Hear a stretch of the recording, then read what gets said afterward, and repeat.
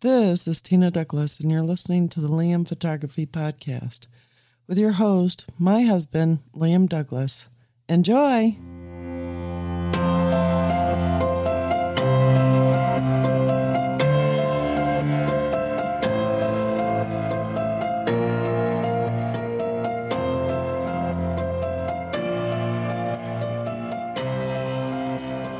What is aperture priority and when should you use it for your photography? In today's episode, we'll be talking about this subject. You're listening to the Liam Photography Podcast, and I'm your host, Liam Douglas, and this is episode 191 for October 7th, 2021. Now, if you don't know already, aperture priority is a shooting mode that exists on pretty much all cameras. If you look at the mode dial at the top of your camera, on the Canon cameras, aperture priority is the mode that's indicated by the designation AV. And on Nikon and Sony's, it's the A mode. This mode is the go-to mode for a lot of photographers, and they use it most all of the time, unless time is an important part of making the image. 2, they're using studio flash. Or 3, they are shooting in a situation where full control over their camera settings is necessary. Let's start off with, what is aperture priority?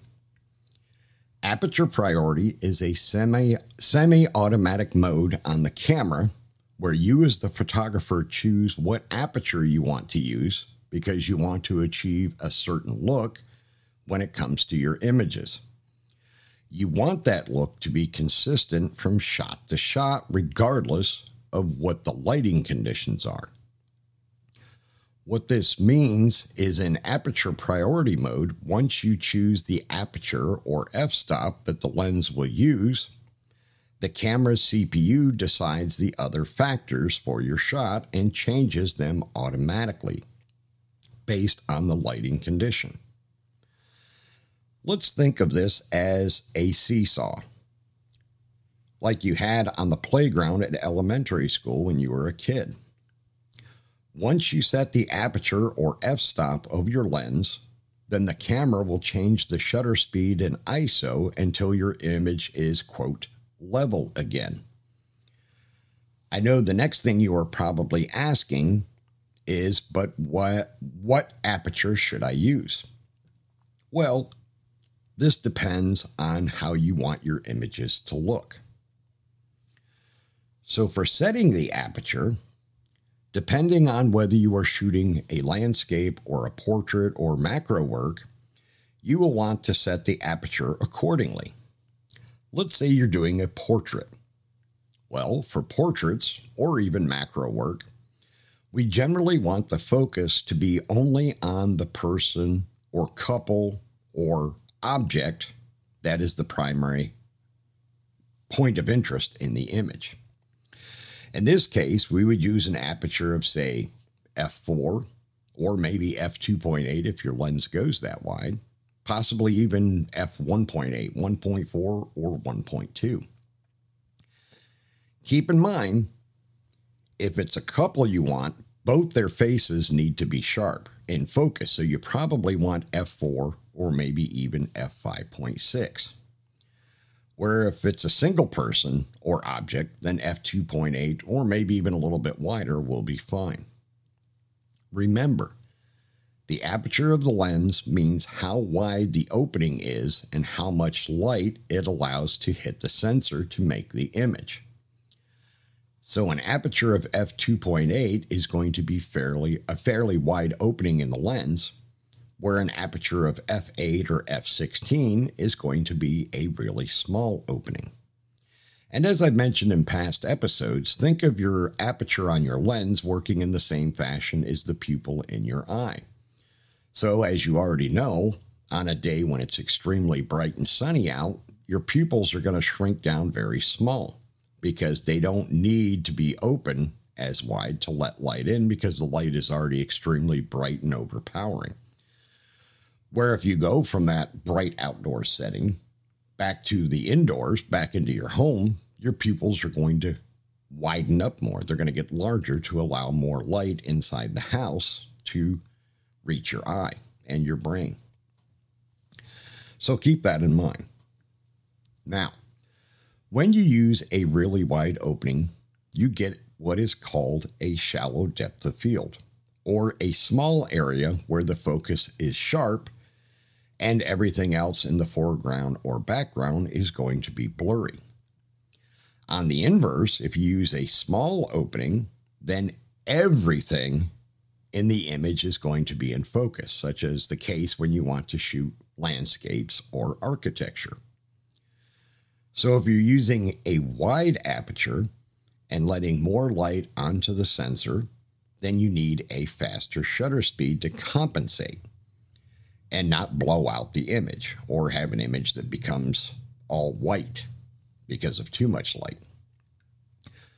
Where if you're using a narrower aperture, you need a slower shutter speed, to allow more time to make the exposure.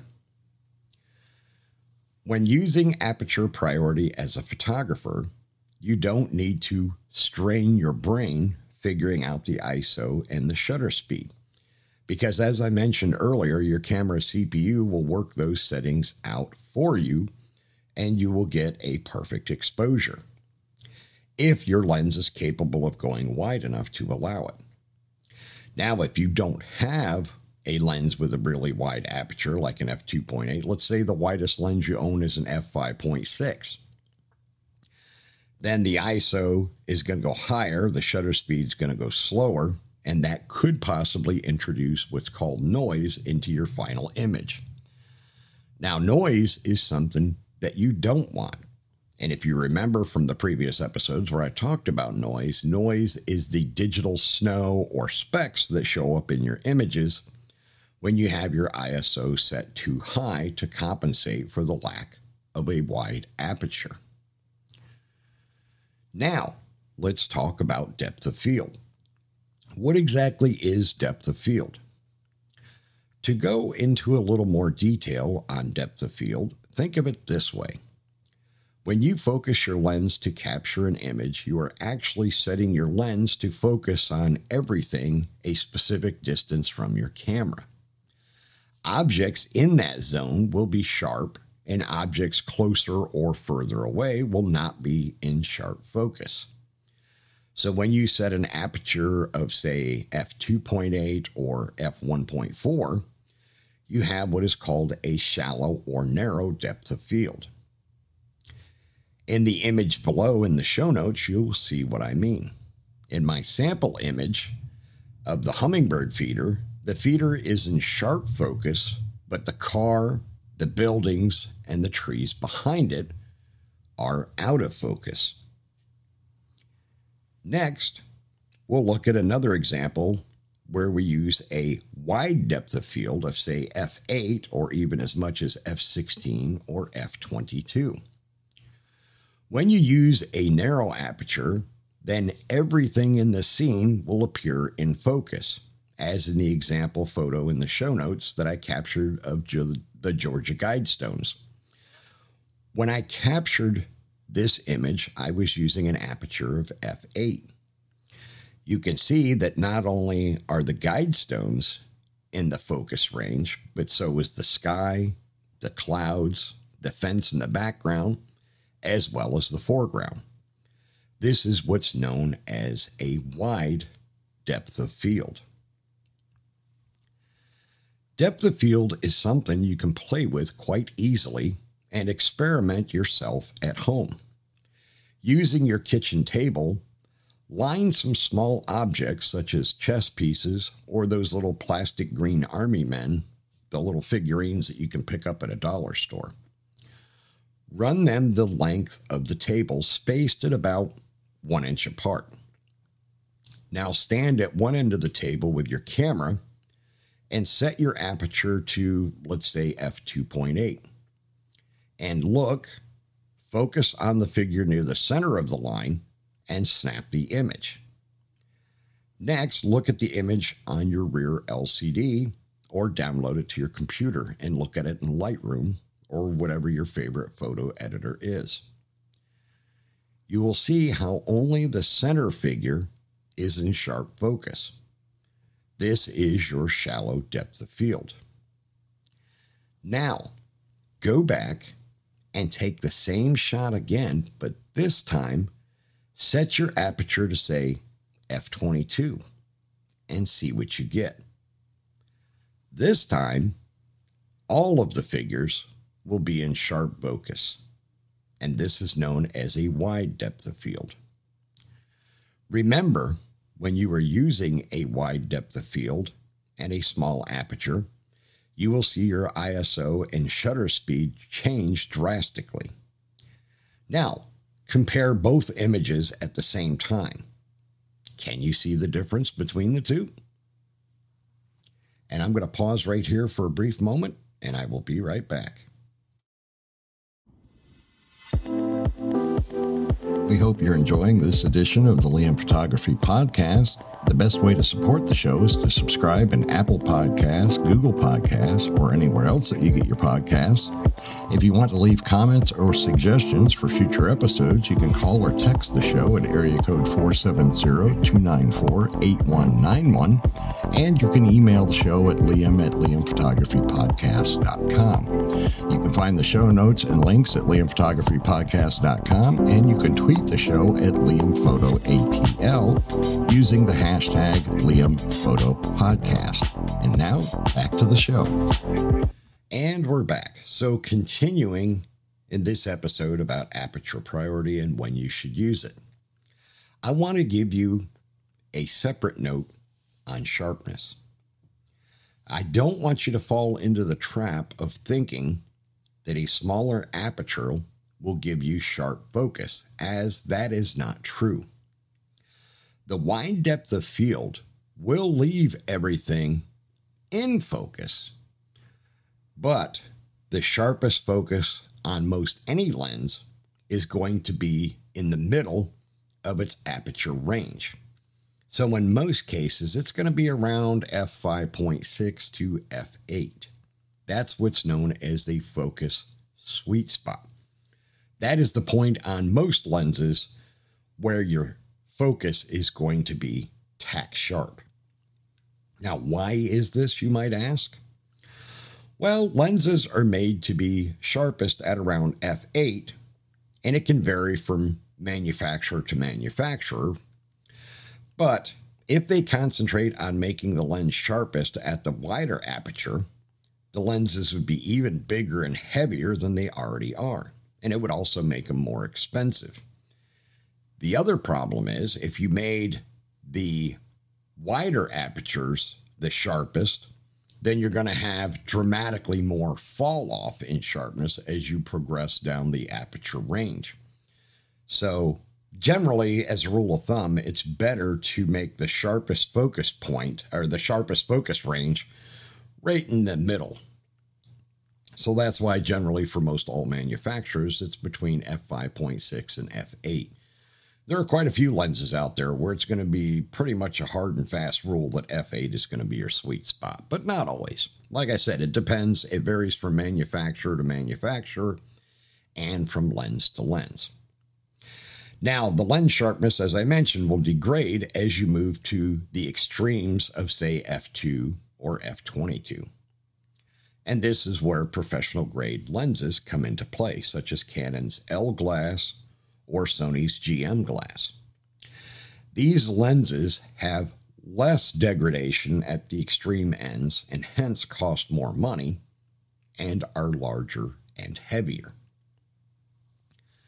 So now I'm sure the next thing you're asking yourself is, when should I use aperture priority?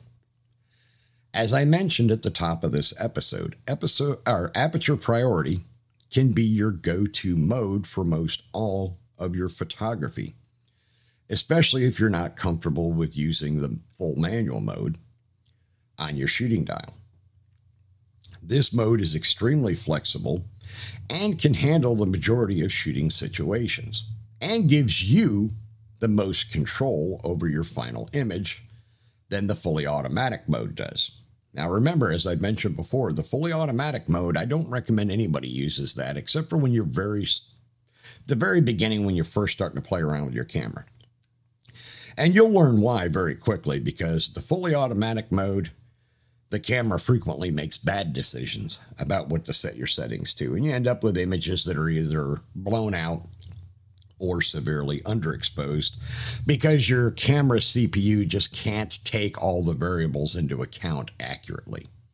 Not like you or I can. And so you don't want to go with the automatic mode. You want to stick with either fully manual, or if you're not comfortable with that yet, then use one of the semi-automatic modes.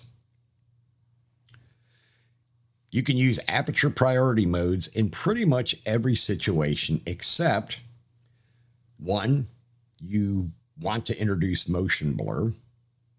Two, you need to freeze any action that is happening within the frame. Three, you're working with studio flash, such as mono lights or speed lights.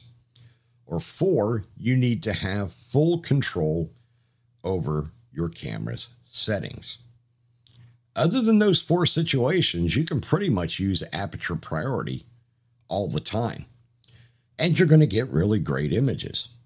And like I said, the big thing with aperture priority is once you pick the aperture you want, once you set that aperture to get the aesthetic you want, the nice thing about using aperture priority is every subsequent image you shoot is going to have the same overall look and feel. You're going to have the same depth of field.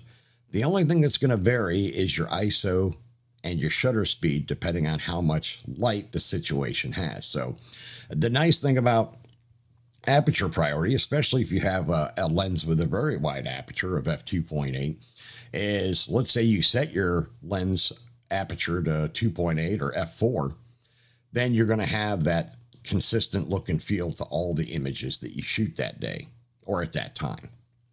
And the camera will adjust the other two factors to compensate for shifts and changes in the ambient lighting. So that can make things very easy for you. So wrapping it all up, aperture priority mode can be the single mode that you shoot with pretty much all of the time. It allows you to dial in your depth of field by manually setting the aperture you want to use, and the camera does the rest of the work for you. The f-stops are easier to use than you might think of them if you think of them in terms of depth of field. The larger the opening and the smaller the f-stop number, the least amount of items in the scene will be in focus, and more out of focus. Then, on the inverse, when you go to a wider depth of field or a smaller opening in your lens, hence a larger f number, the more objects in the frame will be within that focus zone. To an extent, don't let those f numbers confuse you. Follow this simpler model, and you'll have an easier time, especially if you're new to photography.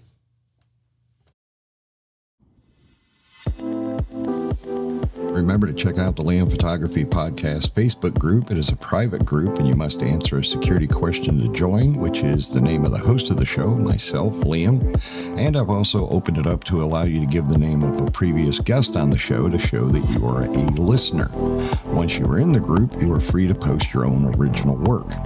I'm also the admin of the Fujifilm GFX 50R group, which is the largest group for the 50R on Facebook. If you own or plan to own the 50R, you can request to join that group, but you do have to answer 2 security questions to join that group.